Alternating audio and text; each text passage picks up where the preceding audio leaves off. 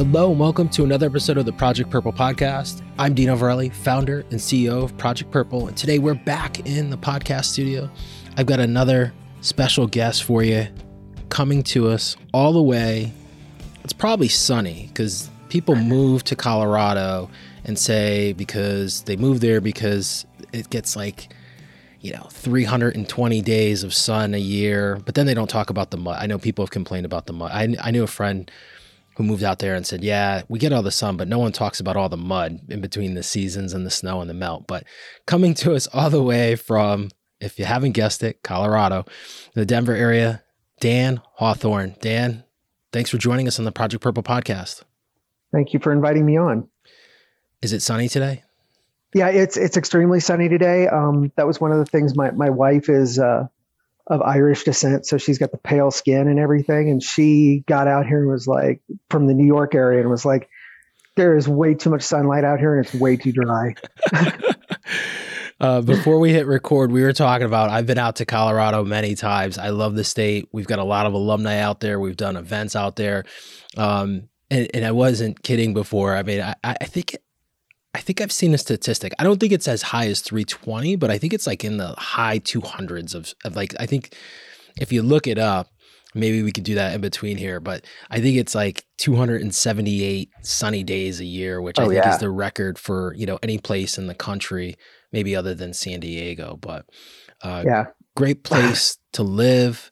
It's been very good for us here at Project Purple. And so thank you for being with us here today. Full disclosure, as I always say, Dan and I connected. I got to bring this up because, social media, I always, let me back up. I always think I always try to find the positives in every situation. And, social media, as negative as it is right now, for a variety of reasons, we're not going to go down that road, but has been a blessing for us here at Project Purple to connect with so many survivors. And you're one of the examples. A recent guest that was on our podcast, I saw you guys were commenting to each other on social media, and I asked that guest to connect us, and here we are. And I just love that because, as you and I were talking about before we hit record, just some of the things that we're all trying to amplify, and this is how we do it, right? Like these connections, these networks that we build, and being able to voice these stories and share these stories among the public on whatever medium that gets out there is just so wild. And that's what this disease needs. That's what we need to do. We need to, amplify the messaging at like 1,000 volume, to get this out there. So I just love sharing those stories with the audience because, as I said, I really do try to find the positive in everything that we touch and that we get involved in. And this is also a testament to the podcast to be able to share these journeys and share these stories. So with that, Dan, I'm going to hand the mic over to you. And as I tell our guests, here is your opportunity to share how you got to us today, your journey, and you can go as far back and you can stay as high level as you want. And with that, the mic is yours. Awesome.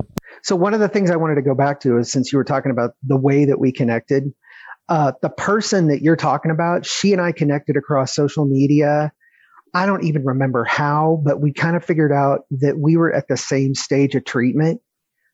That was one of the most helpful things I ran into, was because I could ask her, like, this is what I'm experiencing right now. And it wasn't a doctor telling me it. It was somebody who was experiencing it at the same time. And you'd be like, no, that's totally normal. I went through exactly the same thing, or I'm experiencing exactly the same thing. Because, and I'll get into this part, but you get diagnosed with this disease and you feel very alone almost immediately. I described it to a lot of my family members when I was explaining it to them, that there's a scene in the last Avengers movie where Captain America is standing on this field about ready to face Thanos, and he's just beaten up and there's nobody backing him up. I was like, that's how I feel. I feel completely alone, like I'm going to go into the fight, but I feel virtually alone and I just need hope. And that's what a lot of people provided me with, was hope. So to kind of go backwards into how I got here, I was literally the person who I'm 52 now, and I was the person who, prior to this, I would go to the doctor and they would ask me, like, what medications are you on? I'm like, none. Okay, well, what surgeries or stuff have you ever had? Nothing. Like I was perfect health. And I had decided when I was in Denver, I was like, we got into the pandemic and I was like, I want to start losing weight because I know everybody else, I'm going to put on weight if I don't do something. So I started working on losing weight and I was losing weight. And then I went to the doctor and they diagnosed me with diabetes. And I started taking diabetes medication. Right before Memorial Day, they switched me to a new medication and I started getting jaundiced. So I went to my primary care physician for just to do some blood tests to figure out what was going on. We thought it was the medication. She called me the morning of Memorial Day at 7 a.m. and said, go to the ER right now. I want you to go to the ER. They need to look at this because these numbers are really bad. And I went in and they took blood and found they were like, yeah, it's really not getting better. Because I thought it was getting better just because of the way I felt and kind of the way I looked. And they did an ultrasound and found that I had a restricted bile duct, and that's what was causing it. So they went in to put a stent in. While they were in there, the doctor found a mass on my pancreas and did a biopsy. And within about a day, I had the results back that it was malignant, and that it was pancreatic cancer. And my medical team reacted so quickly. It was amazing. Within a day, I had a port. Within another 24 hours, I was on chemo. So they did not let any grass grow on it. My medical team did not initially really tell me what stage I was at. Like I asked that later. But basically I was around, like they said, probably stage 2. It was a pretty large tumor. It was about 4 centimeters. And then when I found out later on, it was basically wrapped around, it was touching the portal vein. So when I had an oncologist and my surgeon I was talking to, and the surgeon wanted me to do chemo for a while. So they planned to do 8 sessions of chemo, surgery, and then 4 sessions. And the surgery was probably going to be the Whipple surgery, and it was going to be a very complex Whipple surgery because it involved a vascular surgeon. It involved somebody who dealt with gastric issues. So I had 3 surgeons working on me when I went in. The chemo initially really was not that bad. I was kind of surprised. Like my wife and I were both prepared for it to be really terrible. But we also went into, it was one of the scariest times in our lives because it's my second marriage and we had only been married for about 5 years. And our whole plan, this came up in June. And our plan had been on our 5th anniversary. We were going to go back to Hawaii and kind of revisit Hawaii for our wedding anniversary for our 5th. And my surgery ended up being on October 4th, and we got married on I was on October 6th, and we had gotten married on October 4th. And everything you find out about this disease is we're going to try to save your life, but there's not a good survival rate. And my medical team was very upfront with me about that. They were very blunt about, we're going to do everything we can to save your life, but you need to get your affairs in order just in case. Like you may not even survive the surgery. So I went into the surgery having, like I wrote a letter to my wife and put it in the safe and kind of told a friend where it was and how to get to it if I didn't make it. So I had prepared not to live past surgery, which is difficulty in and of itself. Like you and I were talking about, I'm a psychologist. I have a therapist now. And I talked to a therapist about it was a traumatic event. I basically have a PTSD effects from that. So I have I have issues that have come up that are basically related to what would be post-traumatic stress. So the surgery was supposed to be 7 hours. It ended up being 10 and a half hours. My wife's sister flew in to sit with her. And that friend I talked about was coming in the day after my surgery, so that her sister had to fly back home immediately. But we wanted somebody there with her just in case it didn't go well. And she was waiting for 7 hours, and it turned into 10 and a half, and people got real quiet. And she was really worried. And they finally came out and said, no, everything's fine. And the whole story was they had initially pulled out, done everything they needed to do with the Whipple surgery. It ended up being that they did not have to replace the portal vein, which was one huge complication that could have made it even more difficult. But they pulled everything out. Pathologist looked at everything while I was open and said, no, there's some more in there you need to go get. They went in and got it, which is why it took 10 and a half hours. So I came out of surgery with the nod from my surgeon saying, we got it all. Like we can't say you're cancer free yet, but we got, as far as I can tell, we got it all. Then I was in the hospital and this is why it's so weird. The person that I was talking to on Twitter that you connected with me, she had her surgery the day before mine, and she was out of the hospital in 3 days. I was in the hospital for 3.5 weeks because my digestive system just would not take over. I couldn't process food. I lost probably 15 pounds in the hospital over 3 weeks. I was on IV nutrition for another 3 weeks after I got home. So my wife had to hook me up to IV nutrition every day. And I would live with this little bag pumping nutrition into me. And pretty much as soon as I got off of IV nutrition, I went back into chemo. So I had 4 more chemo sessions after that. And when one of my surgeons, the surgeon who was very upfront with me and very good, basically said, he was like, before you go to surgery, I need you to as much as possible because we're going to hurt you and we're going to hurt you really bad, but it's going to be to save your life. And he wasn't kidding. The chemo they had me on, once I got out, we had kind of expected the same thing as I had before I went in. And the last 4 sessions of chemo were really tough.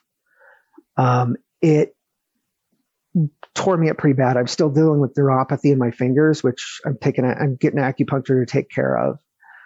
About the end of January, I finally had my CT scan that said, without a doubt, I am cancer free.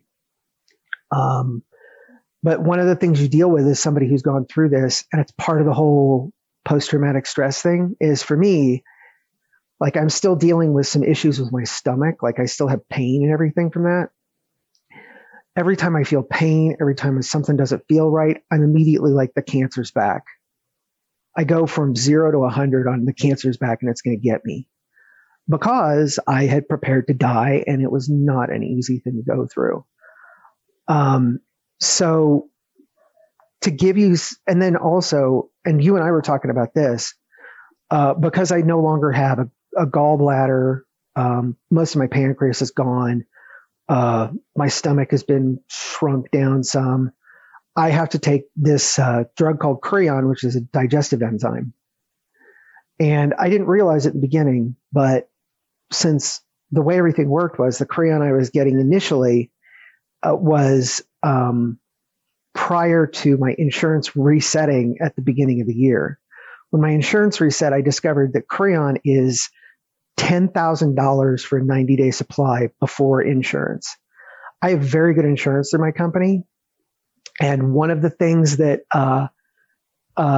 after the insurance, it was $2,500 for a 90-day supply out of pocket. And like, I have a very good job. I make a nice wage. This is something I can take care of, but like, it's not going to be easy. I can dump it on a credit card. I can hang on to it and I can sit on it until next year where I declare it on my taxes and it's tax exempt. However, I remember working as a blue collar factory worker in my 20s and going into my 30s where I could not have made this work.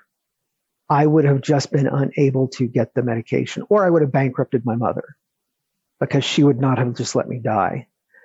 The cost of my treatment before insurance last year from June until the end of the year was $2.3 million. I paid probably $10,000 to $12,000 out of pocket. And again, that's all money that I can handle. But I remember a time when I couldn't have. There was a point when I was selling plasma to make rent, or deciding which bill I was going to pay, or not pay to be able to buy groceries. So those are the people that I worry about now with this. Is my experience has been very difficult and very demanding. And like, one of the things that I really wanted to mention is, one of the things that I know helped me was, one of the first people I told was my boss. I worked with the CEO of this company.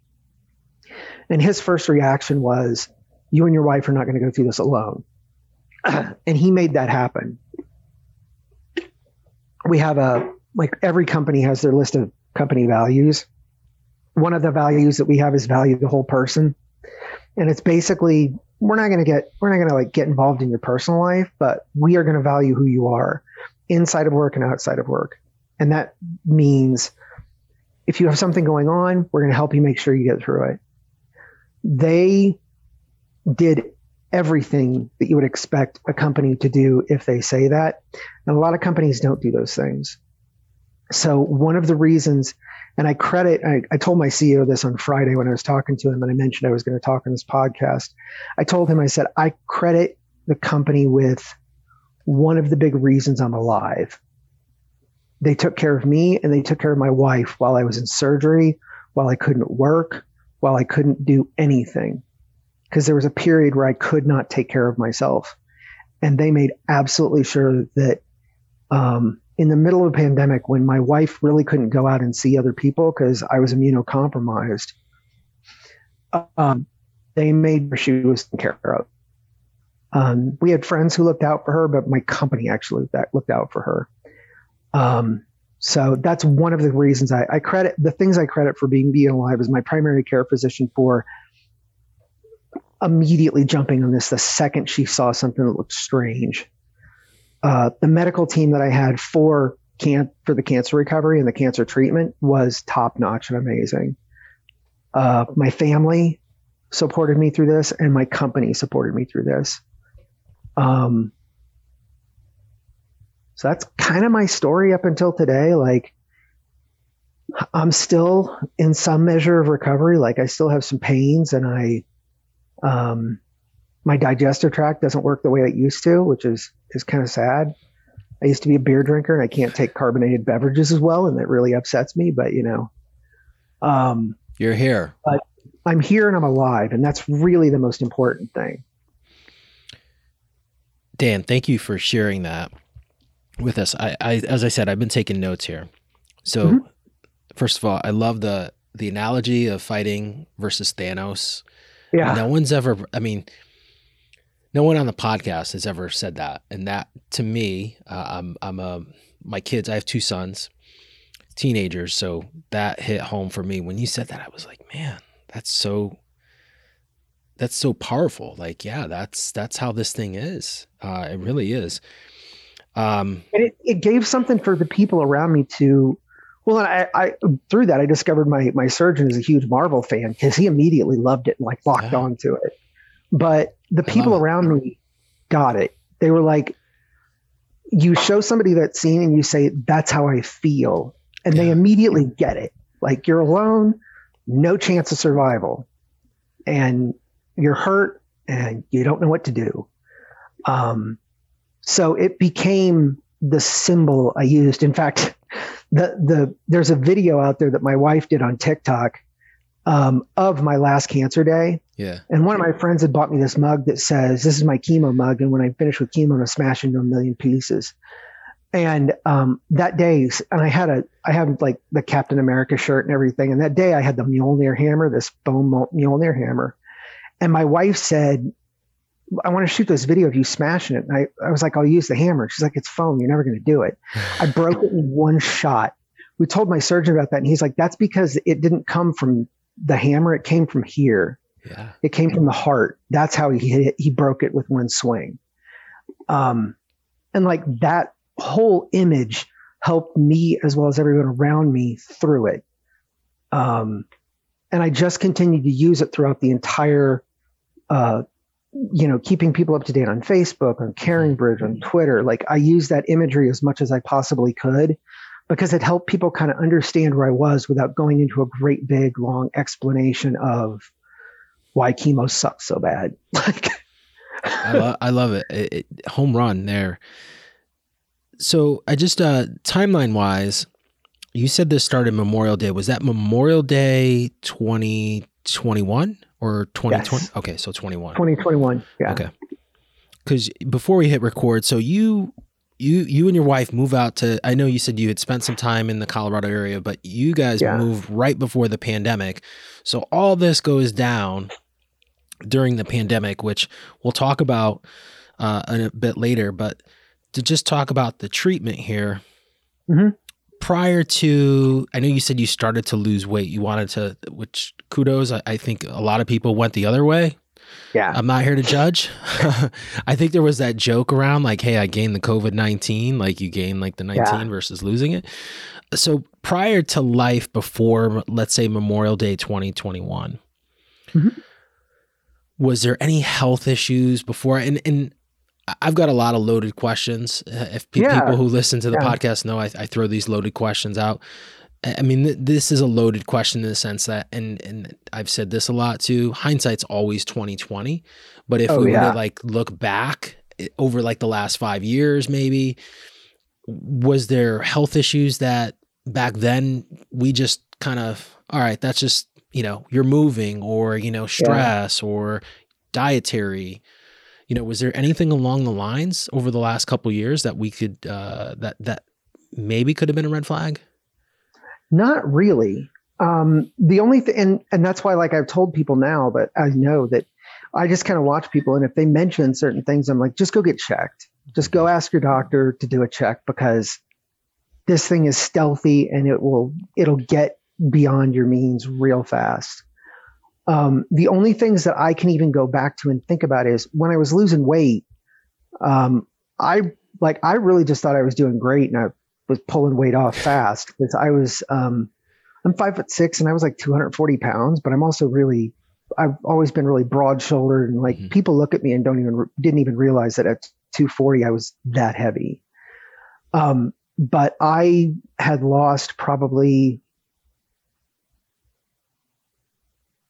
40 pounds in 6 months. Wow. And really had I felt like I was working at it. Like I was going to the gym. I changed the way I ate. Like I cut back on drinking, like everything I could think of to lose weight. Cause I really just cause I love rock climbing and I haven't been able to find a good rock climbing place except in Denver. There's one 2 blocks from where I work and I really wanted to go to it, but I couldn't because of COVID. Well, I built one in my basement and I tried to use it and I was too heavy to actually use it. I was out of shape and I was too fat to get on the wall and actually climb. So that was part of the impetus for me wanting to do it. So I was just super motivated to lose a lot of weight. But I think probably I had help losing the weight. In retrospect, I'm pretty sure I had help losing the weight. The other thing, like there was a point when I hurt my back crawling around the garage and it felt like it hung on for longer than it should have.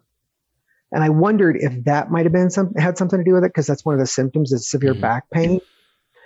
But after that, I never had anything else come up with it. And that was probably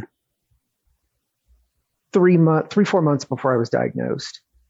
The diabetes was the big one because like now I'm not diabetic. Since I had surgery, I am no longer diabetic, which has been a huge help because trying to fit the Venn diagram of what you can eat after the Whipple surgery and what you can eat as a diabetic is really complex. So I'm glad one of those isn't an issue. The diabetes was the big one. And I was having a hell of a time getting my blood sugar under control, even though I was doing all the right stuff. And that's one of the, I had a friend of mine the other day who mentioned to me, my A1C is just out over and won't come back in.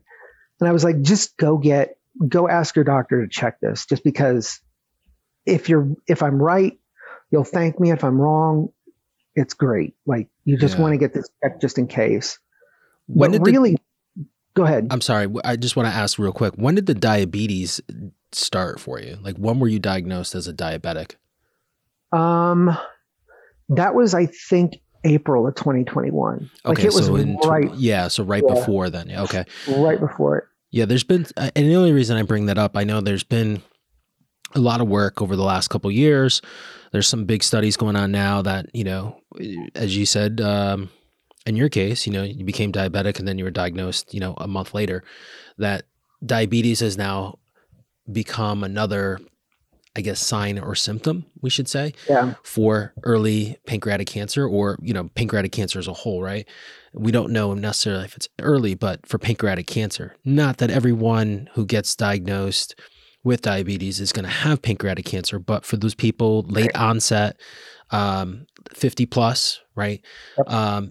Some people may not have a weight issue. I know a lot of times, sometimes that creeps into people who have a weight issue, that, and that can be changed, like you said, with exercise and diet, and people, type 2 diabetes, that is.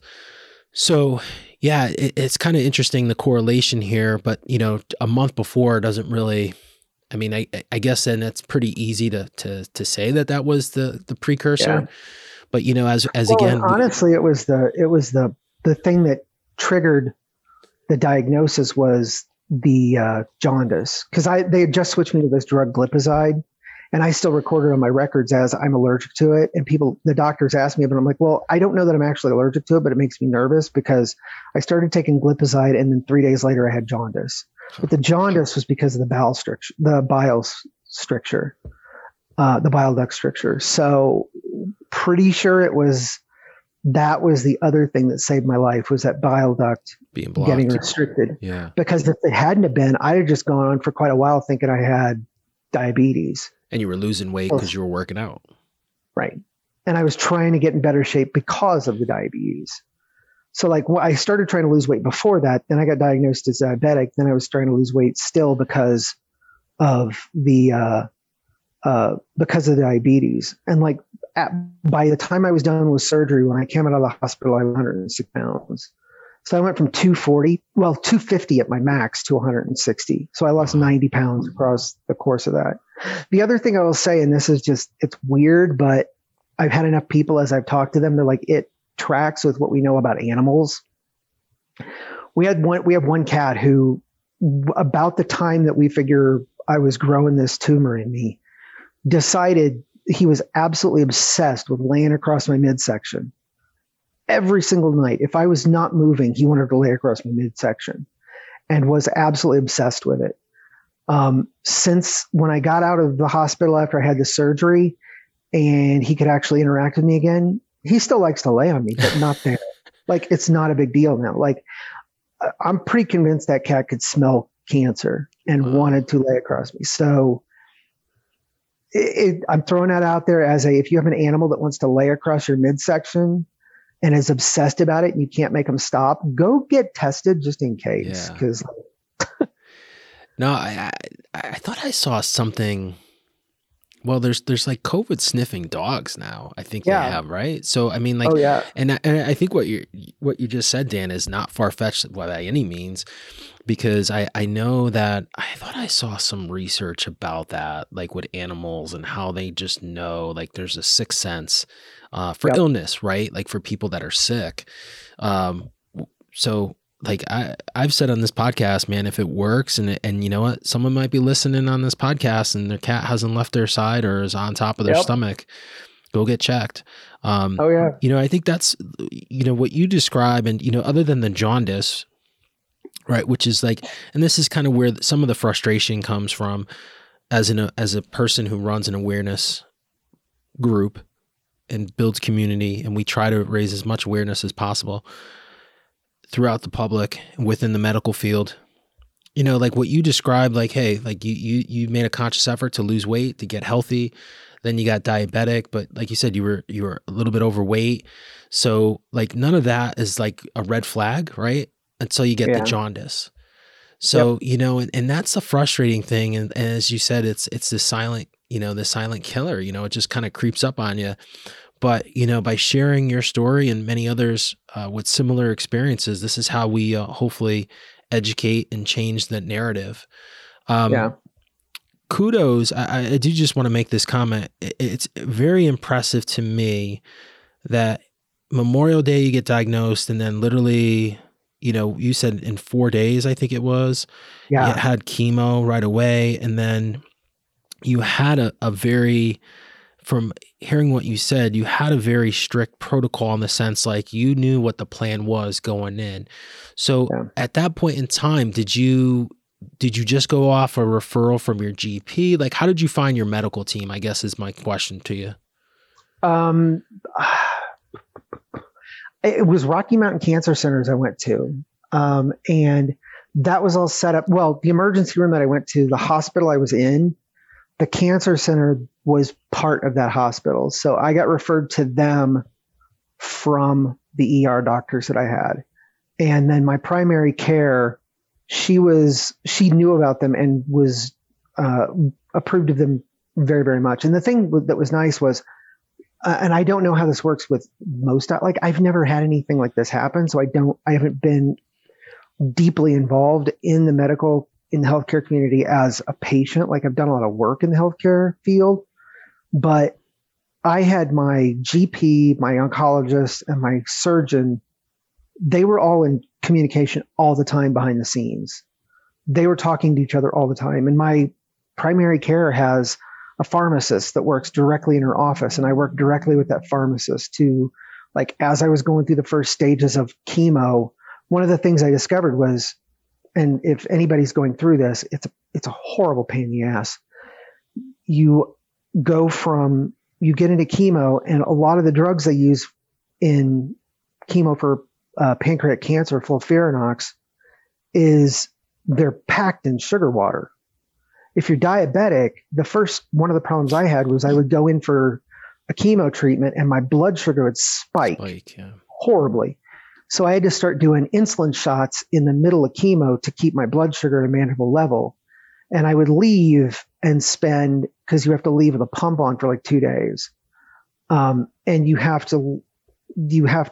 I had to keep managing that blood sugar through all kinds of alternative means. I couldn't be on the drugs for diabetes while I was in chemo. So it was a bear to manage those things at the same time. And I had a lot of communication going on between when I say my medical team, I'm talking about everything from my primary care physician to the oncologist. They were all talking constantly behind the scenes. And that was one of the things I was amazed by, was how much they communicated without forcing me to be involved in it.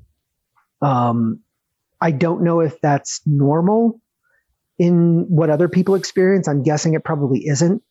But a lot of what I went through is managed for me. They made it very easy for me to make some very complex appointments for different things work.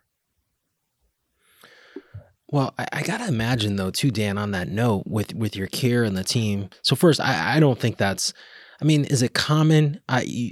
We're not recording video here, and we are in video. I was like shaking my head. No, I think it depends on where you go, and we talked a little bit about this before we hit record, right? Which we'll talk about in a little bit, but I think it all depends. But my question on that is, so you move into the Denver area, like you said, with your wife, like right before COVID. So, you didn't really have a lot of time to kick the tires to find like the right facility. So you had to have some pretty big faith in that team. Oh yeah. To go down this path and do what you're going to do with very little experience in that community, in that area. There's a lot of we talked about it, like what I do for a living. I'm a psychologist. So I'm not like a clinical psychologist. I'm a work psychologist. Yeah. One of the things I learned to do is read nonverbal behavior a lot. And I'm telling you, I put that to use with this entire team. Every time I talked to somebody, I was trying to read them and get a feeling for how much I could trust that person. And I developed a lot of trust with my medical team very quickly, and held them just the way that they talk to me. I kind of know what surgeons are like, just having done work in the healthcare field. Surgeons who are really good don't necessarily have the best bedside manner. I hit the lottery with this surgeon. He's an excellent surgeon, and he had a great bedside manner and would just talk to me like a person. So I I attribute a lot of it to luck, but I nailed it quickly. I spent a lot of time trying to gain a lot of trust with that team as quickly as possible. And really worked at it from my side and pushing them to make sure that I was asking all the really hard questions. I would say anybody going through this, ask your medical team the hard questions. There's nothing you should hold back from them. Because you're not talking about knee replacement surgery. You're talking about you're talking about a surgery that could kill you. It could save your life, but it could also kill you. Like I was asking my surgeon before I went into surgery, I was like, what do you need me to do? He was like, well, it's like, there really isn't a lot for you to do. He was like, try to put weight on, make yourself as strong as possible. And he was like, and don't bleed out on the table. He was like, so it was like, everything you can do to impact those, that's it. It was like, everything else is in my hands. And there is nothing you can ask your surgeon that should be off the table for you, because it is a serious thing and it's your life. And I know a lot of people have some struggles with asking questions and pressing people and things like this. And especially if you've got a surgeon who's a little bit more on the not a great bedside manner side of things, it can be difficult to ask those people questions. But you should make sure you push them and ask them everything you can think of, because they're there to save your life and they owe you the answers to those questions. And that's how you'll develop trust. Like I was very open with my surgeon about how scared I was of this surgery and how I was worried about it. And like I didn't know if I would come out of it. And it was good to have been that open with him. This is so powerful, what you just said, Dan. And I don't think anyone's ever brought this up. And I love you. I love that you went there. And so, you said a couple really golden nuggets there. One, having trust and faith in that doctor. And you stated the obvious, like a lot of really good surgeons have awful bedside manner. Now I've said there's a lot of really good doctors in the country. And if you live in a major metropolitan area, there's probably like a handful just within driving distance. Yeah. So my thought has always been like, hey, if you don't get the answer that you want, not that you want, but that you seek, like if your question's not getting answered and you're getting the runaround because of the guy's bedside manner, then go somewhere else because it's a business. Oh yeah. But I love how you said like asking like, what do you know? I've never heard that. And I would advise everyone listening to this podcast that's going through this to ask that question of their surgeon. Like, what do I need to do? Because that's so powerful. Like just hearing you say that. And I can't imagine, like, I just would love to be a fly on the wall. And I just go back to my own personal experience with my dad. And this is how I can relate it. And I remember like my question to the doctor was like, how many of these do you do? And he said about 12 a year. And I go, that's at the time, that seemed like a lot. Now, hindsight being 2020, that wasn't a lot. Guys do 12 in a month, So, it's just, you're absolutely on point with this. And there's such a powerful moment here on this podcast for our audience. There's something I want to add to that, because I said it, but I didn't say it the way it should have been said, because it was actually a piece. Now I'm remembering it. It was a piece of advice that was passed on to me I have a friend of mine who went through a serious heart issue in the last 5 years. And I was talking to him about this, and the advice he gave me was go into your surgeon and ask him, what can I do to be your star patient? Because one of the things I know about my psychological work with the healthcare industry is I have done a lot of consulting. The businesses I consult with, if I think they're invested 100% and will do what I tell them to, I will fight for them. I will work for them as hard as I possibly can. If I don't think they're going to do the work to pull their business together, I'm not going to work as hard. And it's human nature. Doctors are the same way. If they feel like you're not going to do a lot of work, they're going to do what they can to save your life, but they're going to work harder if they think you're going to really do everything you can. So I asked him, what can I do to be your star patient? I want to be your top patient. I want to be the person you remember as that guy worked as hard as he possibly could to survive. And I did everything I could for him, because it makes doctors work harder. And that's really the key question to ask your surgeon. Now, the other thing you've got to do, which is on you, is you actually have to do those things. Because if you say, I want to be your star patient, but you don't do the things to be the star patient, it kind of falls apart. But if you do those things, that puts the onus on them to work as hard as they can for you. It's powerful. Genetics. I know I didn't hear anything mentioned, and I know now in this day and age, genetics are required for any patient diagnosed with pancreatic cancer. Did anything come about, any testing that you did in terms of genetics? My grandmother on my dad's side died of pancreatic cancer, and one of his brothers did. But they did the genetic testing and found nothing. So which I was happy about, because they didn't find any markers for any other kinds of cancer either. So genetics, there was nothing else involved. The only thing I can kind of look at is like my own behavioral stuff is like, when I was in St. Louis for a number of years, and even after that, I was kind of big in I like doing cocktails and such. I probably drank more than the average person. That's the only thing I can come up with is the drinking. I smoked for a little while, but I couldn't nail any of that down as absolutely positively what would have set it off. And I wish I knew. Like, if you're religious, they say you die, you get to ask God all the answers to the questions you always. That's a big one for me, is how did that happen? Because I'm really curious about it. That's the $1 million question, the silver bullet, as they say, right? To have those answers. I mean, genetics I bring up because it has become a bigger piece with pancreatic cancer. Having a family history doesn't necessarily mean that you have a genetic predisposition to a certain gene marker that causes the disease.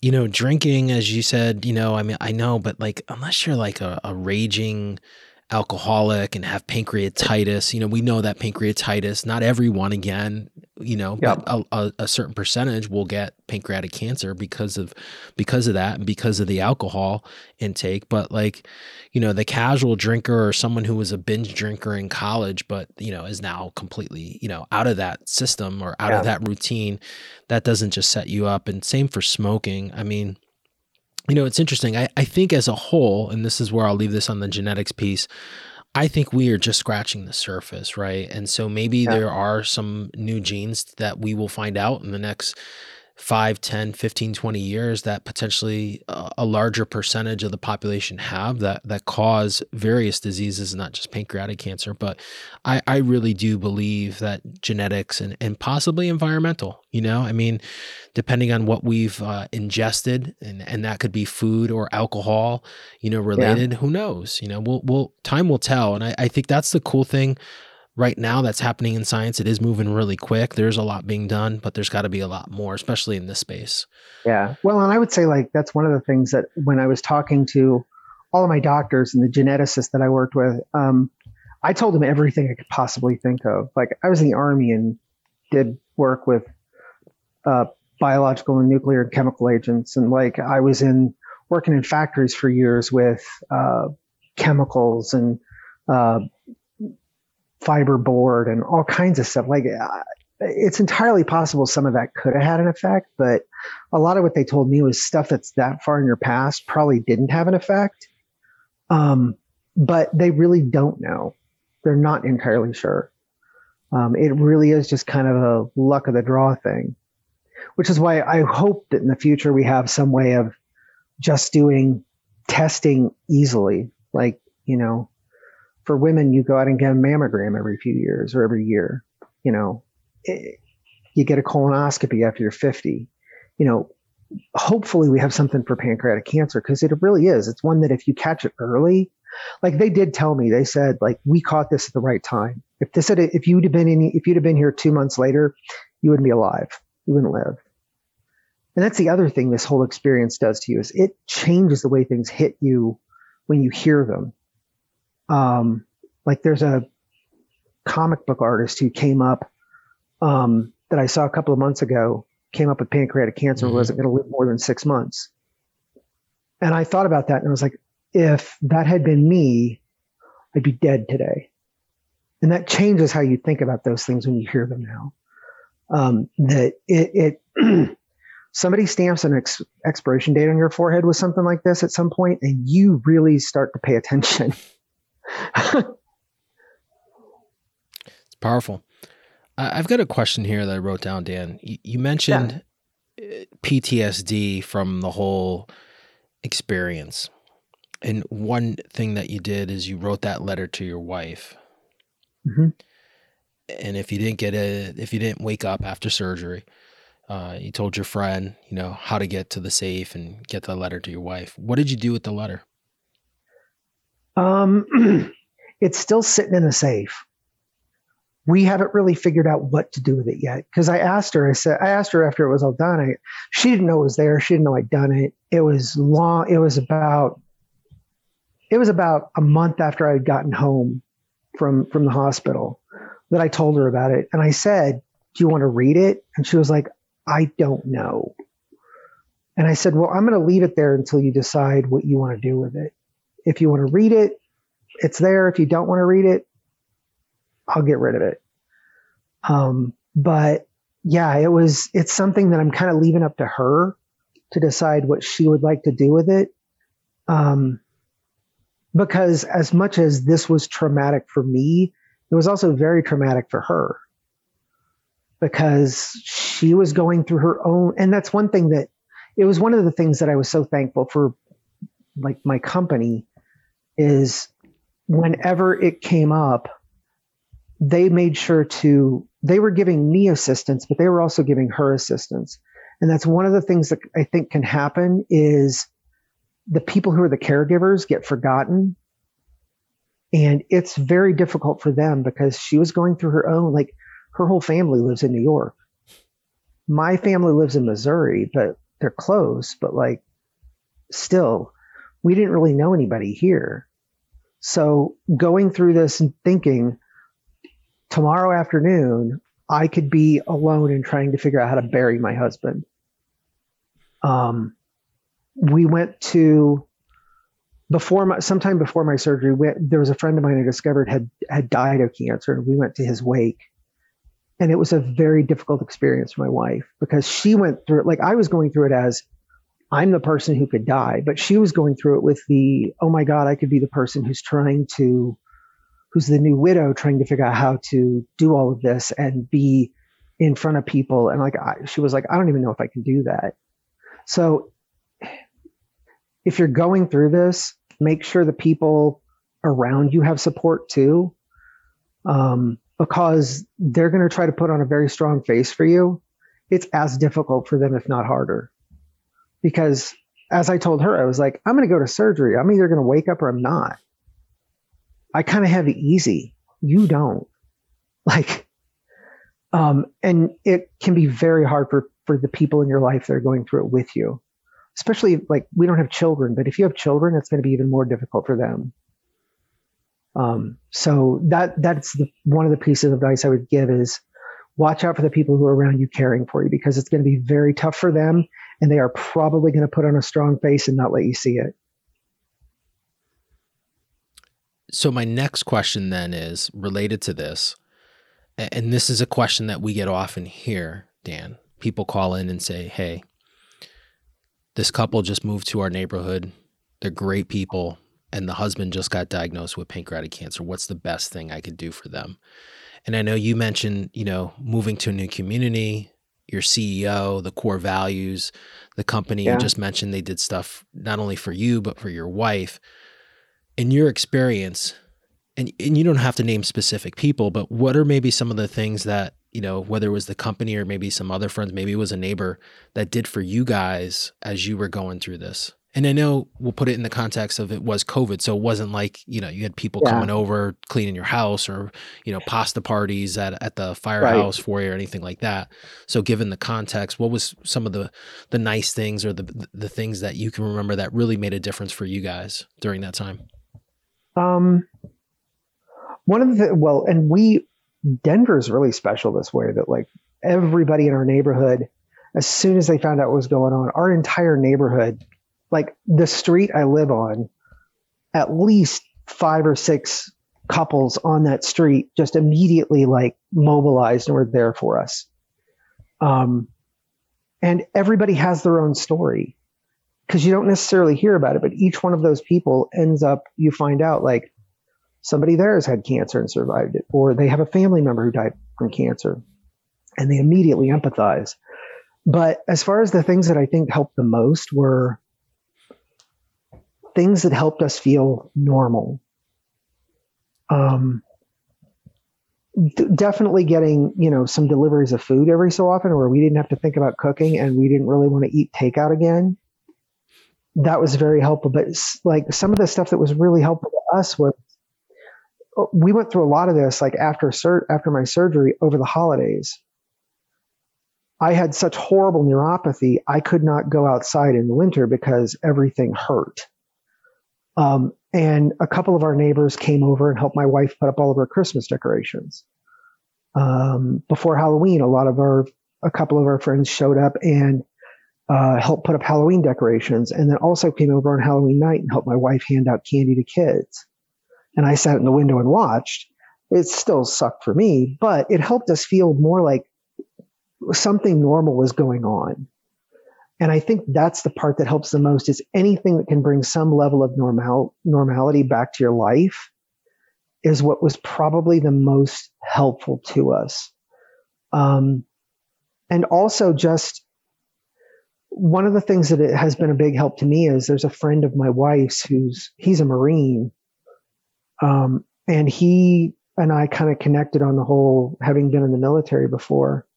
And like every 2 weeks, he would just reach out to me on Facebook Messenger and ask me, how you doing? What's going on? Just to have somebody ask me how I'm doing when I haven't heard from anybody in a while is really helpful on a regular basis. And he would do it in such a way where he would just ask how I'm doing. And some days I wanted to talk about how I was doing as far as cancer. Some days I just wanted to talk about how my day was. It's kind of the whole, like I said, bringing the whole normality of things back, because none of this feels normal until, like, it still doesn't feel normal. I still, like, there's doctor's appointments I'm having to go through right now. Like, I was due for a colonoscopy and I have to get one day after tomorrow. I've got acupuncture to try to get rid of the neuropathy. Chemo affects your teeth. So I broke a tooth a couple of weeks ago and I got to get that fixed. And like, I am so looking forward to the day I don't have to having a full week where I don't have to see a doctor or think about my medical condition, my health conditions right now. And there's a point where, like, we had all these different trips planned that we wanted to do and the stuff we wanted to do, and we just kind of stopped because we didn't know what it was going to entail. Like, we had planned to try to buy my wife a new car and didn't, because I didn't know if I was going to be alive for it. So anything in the middle of that time period that you can do to help people feel like things are normal as much as possible, and to just be respectful of what they're going through, I think is the biggest thing. Kind of asking, like, what can I do for you? What would you like? Because some people, it's going to be different things. Like in my house, I was the one that always did the cooking. My wife doesn't like to cook and she isn't great at it, but I was the one who always did the cooking. And if I'm laid up, or if have gotten done with a chemo session where I feel nauseous, I'm not going to want to cook. But so for her, having somebody bring some food over that was fresh food that she hadn't gotten from takeout was really nice.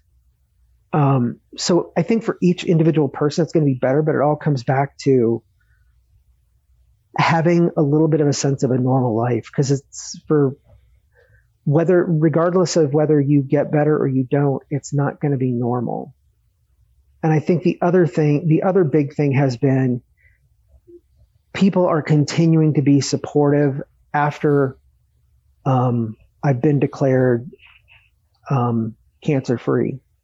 Because there's a lot of people that think like, you fight cancer, you win. Yeah, you're all done. You're not. Like I lost almost 90 pounds.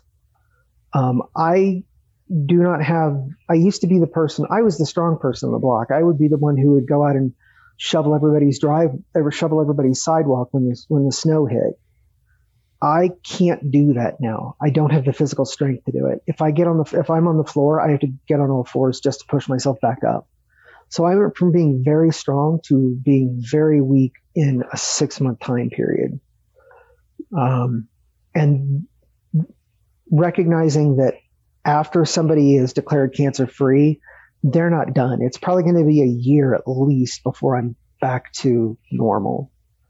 So continuing to support people after they're done is another thing that's probably pretty important, is asking like, how are you doing now? What do you need at this point? Are you, what things can I help you with now? And do you want that help? I think that's probably the best advice I can give on that. It's awesome. Something you just said though, I think when people think like, oh, well, Dan had his surgery, had his chemo, now he's back to normal, right? And as we know with this disease, and then this is where I do want to talk about this. You mentioned the total cost and how that was impacted, but you're on Creon now for the rest of your life. There's complications that arise, and so I think this is. My mom's a 2-time breast cancer survivor, so this is what I'm going to say. Like her cancer diagnosis, the first time she had a lumpectomy, she was fine. She went back to living her normal life, and she was a cancer survivor. Second time around, she had a double mastectomy. She had a hysterectomy. She still has some issues. Now she's got back issues. Naturally, now she's older, but she's still dealing with I guess you would say, the remnants of the cancer. Even though the cancer is not there, eating away at the body, there's still the remnants of the disease in terms of the side effects, right? And the chemotherapy, the treatments that she had, the radiation, so I can relate it from that because my dad wasn't a survivor, but I know from talking to many survivors, it's not as if you go through treatment, have surgery, treatment, and then now you're back on the golf course or you're back in the gym, pumping out 225 and running marathons. I mean, I think people eventually get to a certain point where they find whatever that is. And we've seen, people do those kinds of things, climb Kilimanjaro and do all sorts of things as survivors, but it doesn't happen overnight. Exactly. Well, yeah, because like one of the things I want to get back in better shape. Before I went into surgery, I was walking around the neighborhood every morning for about at least 30 minutes, and I was hitting the gym regularly. When I got done, like there was research that came out that showed that if you got a booster while you were immunocompromised, it didn't do much for you. Mm-hmm. So I had a conversation with my surgeon and got some advice on like when I should go get reboosted so that I would have enough to fight off COVID if I got exposed to it. Mm-hmm. So I want to go back to the gym, but I can't. I can now because I got reboosted last week, but I had to wait before I could do that. And I couldn't go outside and go walking because the neuropathy was bad enough that it's Denver and it's cold winter. Yeah. And people don't necessarily understand that like the neuropathy isn't just my hands are numb. And I would tell people I'm cold sensitive. They're like, oh, so you just get colder. No, like if I pick up an ice cube, it feels like I'm picking up a ball of needles. Yeah. Like it hurts. So like I can't just walk outside. So there's not a whole lot you can do for quite a while. And now that I've got it, like again, like I thought about it this morning. I was like, I could go to the gym and try to do something this morning, but then I got colonoscopy on Wednesday. I've got labs I got to go get drawn because they want to check my liver again because my liver values weren't perfect the last time they saw me. Because chemo does a number on your liver, and they want to make sure that my liver hasn't been damaged by the chemotherapy. So I just looked at all that and I was like, I could try to start going back to the gym, but it's going to be wrecked this week. So I'm just going to have to start next week. And that's why I say, like, honestly, I'm just looking for, I really am going to, the first week I have where I don't have to talk to a doctor is going to be amazing. Like, that's going to be a huge milestone for me. And that's part of the trying to get back to a sense of normal, because normal people don't have to talk to a doctor every 2 or 3 days or have a medical appointment every 2 or 3 days. And you can do stuff in your life that doesn't involve a doctor. And that's part of the whole trying to get back to a sense of normal is it takes a while before you can get there. You know, the ringing the bell or me smashing the mug, like, that's a great thing to have happen, but there's still stuff beyond that has to go on. And yeah, I fully intend to get into better shape, but it's going to take a while. I have faith you'll get there, Dan. Me too. Rome wasn't built in a day, as they say, but you'll get there. I have faith in that. I want to talk about, and I know before we hit record, you had mentioned some things, and then, you know, in this episode, you mentioned just the cost of care. Now, you mentioned Creon pre-insurance, $10,000 per month. With insurance, it's $2,500. It's per 90-day supply. Per 90 days, yeah. Yeah. So, and then you did the math on your care, was $2.3 million. Yeah. Which is just staggering. Isn't it? It's just crazy. And then you paid about 10 to 12, I think you said, out of pocket. I think I had that right. Yeah. So, you know, the current president just announced, I think he wanted to kind of do this war against cancer again, the moonshot or whatever it was. He was entrusted back in the Obama administration. So, I mean, there's clearly, and you and I were talking about it, one of our previous recent guests talked about her experience, about her care, how she went to Mexico due to the cost here in the United States. She didn't have really good insurance, but you said you're just grateful that you had this opportunity because of the company you work with to be able to get the care you got. But it's kind of, I mean, I'm sure if anyone, you know, if you got this pancreatic cancer diagnosis, you're going to do whatever you got to do to stay alive, you know, and do that. But when you start to throw out these numbers like 2.3 million, that's a serious amount of money, even with insurance. Yep. It's such a huge, staggering amount of money. I mean, like, my mom's in her 70s, late 70s, and like she has a pretty nice little nest egg right now. So when this all came up, I'm her youngest child. I had a long conversation with her about what was going on and what it was going to take. And she basically told me she would do whatever it took to save my life.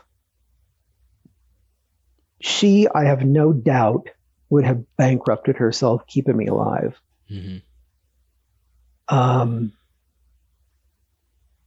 And that was one of the more difficult conversations I had, because I didn't know what it was going to take. I just knew anybody I knew that went through this, it was devastating financially.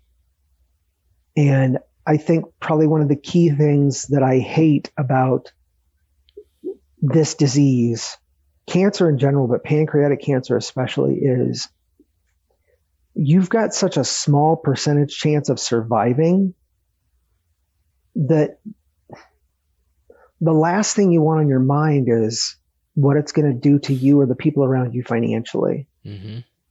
Because it takes so much work just to survive it. Like I said, I'm going to go back to the metaphor I used. I'm standing on a battlefield alone with an army staring down at me, and I'm feeling beaten up already. How do you face that? And that's a lot of what this ends up feeling like is I got barely any chance of surviving anyway. And let's say I do survive. Am I going to leave myself bankrupted? I have a friend of mine who works as a nurse, and she was telling me a story about somebody she worked with who was diagnosed with cancer, survived it, and ended up homeless and died homeless because of the cancer treatment, because of how much it cost. And it's why I count myself very, very lucky. And like, it's going to be a while before I can really take up the fight the way I want to take it up. But to me, it's a huge deal to work on, because your ability to pay for treatment should not affect whether or not you live or die. Mm-hmm. It's not fair in this world that it's attached to money. It shouldn't be. You should be able to get treatment, period. I have a friend of mine who was diagnosed around the same time as I was, and she did not have the same kind of insurance I did. And her story is not nearly as bright as mine. And that's the best I can say about it. And it makes me angry when I think about that, is hers was much as what you were talking about, is she went to a treatment center and was basically told, until you can pay us X number of dollars, we can't do anything for you. That to me is completely unacceptable. We shouldn't be deciding who lives and dies based upon whether or not they have money. It's sad. Instead of, and I go back to my years before I started Project Purple. I was in the financial services industry. And I remember meeting with clients, and they'd be so worried about their retirement savings, their 401k, their IRAs.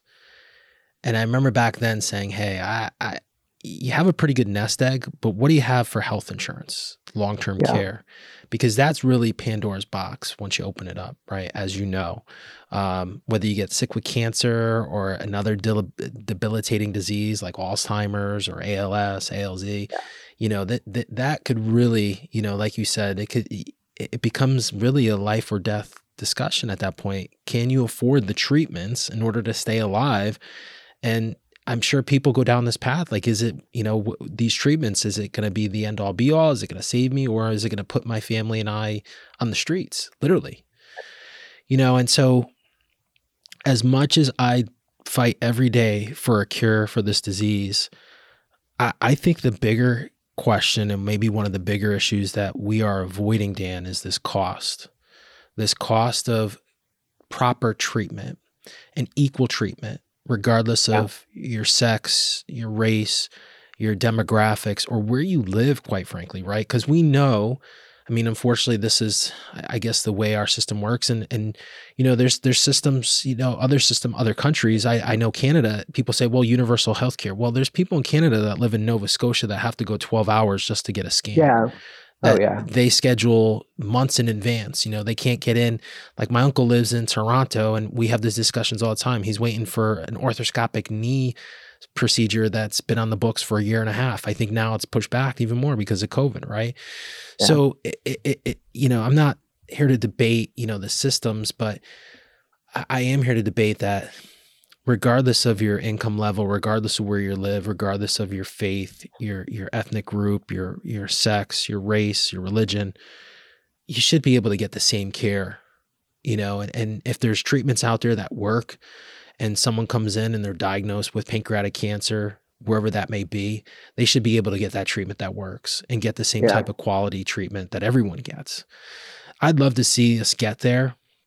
I don't know if it'll happen in my lifetime, but we'll push really, really hard to make sure that, people are aware of this. And I think going back to, this episode, Dan, where you say, ask those hard questions, I think that's part of it too, is like empowering the patient to be able to ask those hard questions.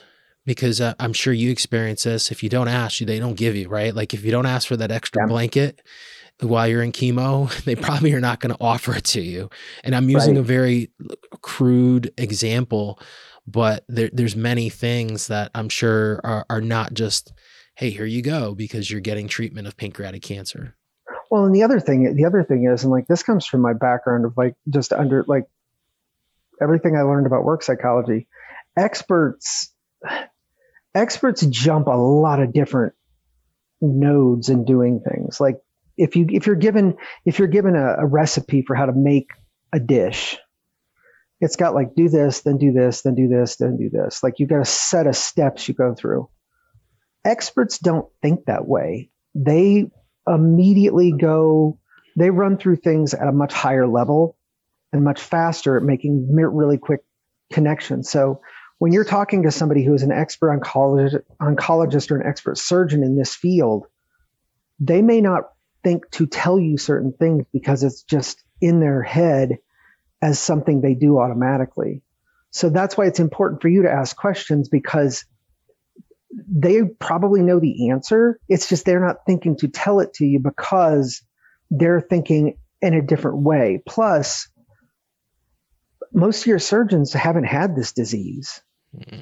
They know how to work on it, but they've not had it. They don't know that experience.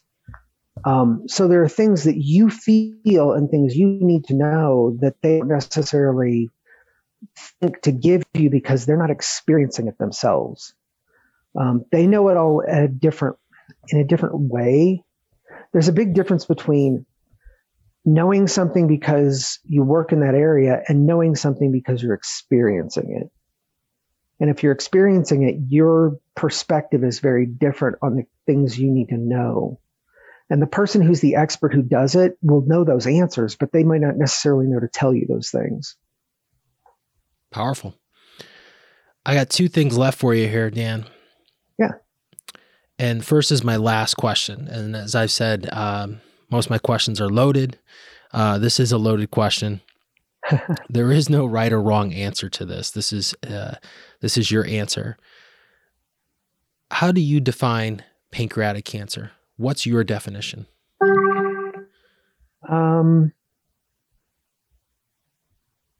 Wow. How do I define pancreatic cancer? I think the best way that I can define, like I defined it in my head, like I named it Thanos. Like that was what I named it throughout this entire experience was I had to kill Thanos. I told my surgeon, I said, when you're in there, go for the head. Just go for the head. And it was something inside of me that was trying to kill me. And I think that one of the ways that we have to be careful is you don't want to make your body into the enemy. So your body isn't what's trying to kill you. The cancer is trying to kill you. It is in your body, but it's not your body trying to kill you. It's something in you that is trying to kill you. Because if you go down the road of thinking about it being your body's trying to kill you, then you get into the realm of hating yourself or hating some part of yourself. So for me, pancreatic cancer is the thing that was trying to kill me. At a much higher level, it's what it's become what I want to fight in the future for everybody who has to deal with this. I'm not a surgeon. I'm not a doctor. I'm not that kind of doctor, but I want to be able to have an effect. I want to be able to do something that will change other people's experiences, and in some way, whether it's even at an individual level or at a systemic level. Powerful. Last thing here. If someone listening to this podcast wants to connect with you, where is the best place for them? I know we mentioned social media. I know you're on Twitter. Want to give that out? Website, email. The choice is yours.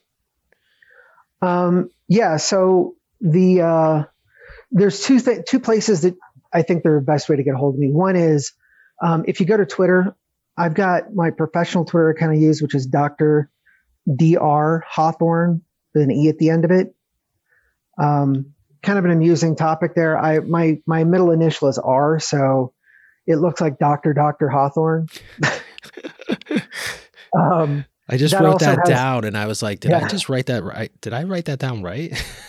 Well, it's funny because I put together an email address when I was in graduate school and got read the Riot Act by one of my professors, who was like, it's awfully presumptuous of you to think you're gonna get the doctor title.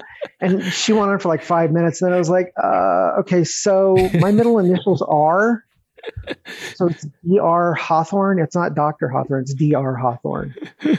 So there's that. That also has a link to my LinkedIn account.